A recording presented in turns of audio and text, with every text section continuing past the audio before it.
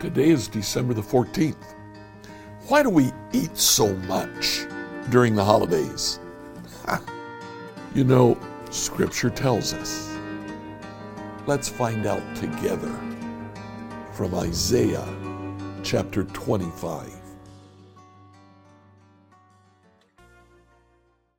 In Isaiah chapter 25, we catch just 3 verses that talk about the coming Messiah. Verses 6 to 8, in Jerusalem, the Lord of heaven's armies will spread a wonderful feast for all the people of the world. It'll be a delicious banquet with clear, well-aged wine and choice meat. There he'll remove the cloud of gloom, the shadow of death that hangs over the earth. He'll swallow up death forever.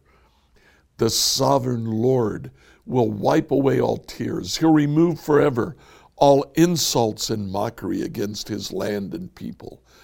The Lord has spoken. Isaiah says 3 things about the coming day of the Lord and the coming Messiah.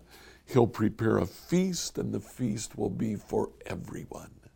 He will overcome death, and he will bring honor to his people.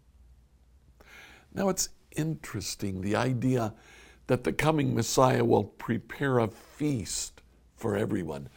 Where does that come from? As I looked for this, for an answer to that question, and with it the question, why do I eat so much at Christmas time, at Thanksgiving?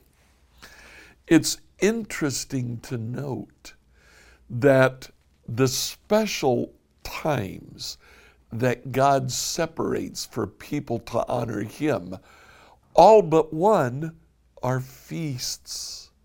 All but one encourage a sharing of food and a sharing of lots of food.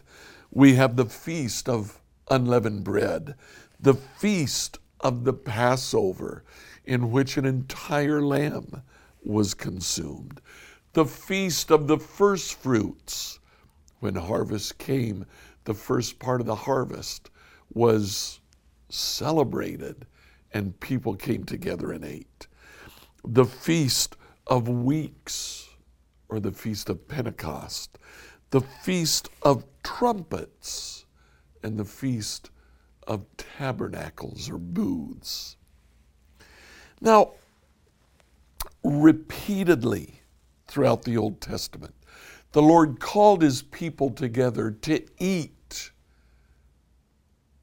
I think one of the reasons is that he wants to very carefully communicate to them that God provides.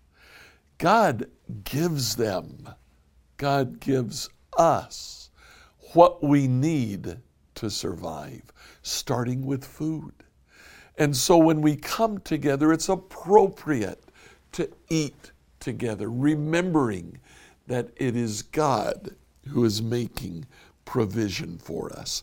In that provision, he overcomes death as well, the shadow of death that hangs over the earth.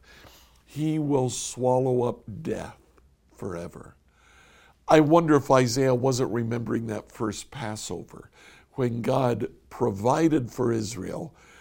They ate an entire lamb, and the next day they started on a 40-year journey through the wilderness. But that night they were protected from the angel of death that passed over the land of Egypt. When the Messiah comes, he too will swallow up death. It's appropriate for us to remember him, to remember God's provision during this Advent season.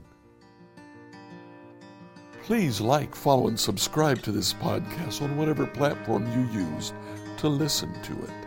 Email your questions to us at questions@becomehope.com. Tomorrow, we'll ask the question, will the Messiah trash talk his enemies?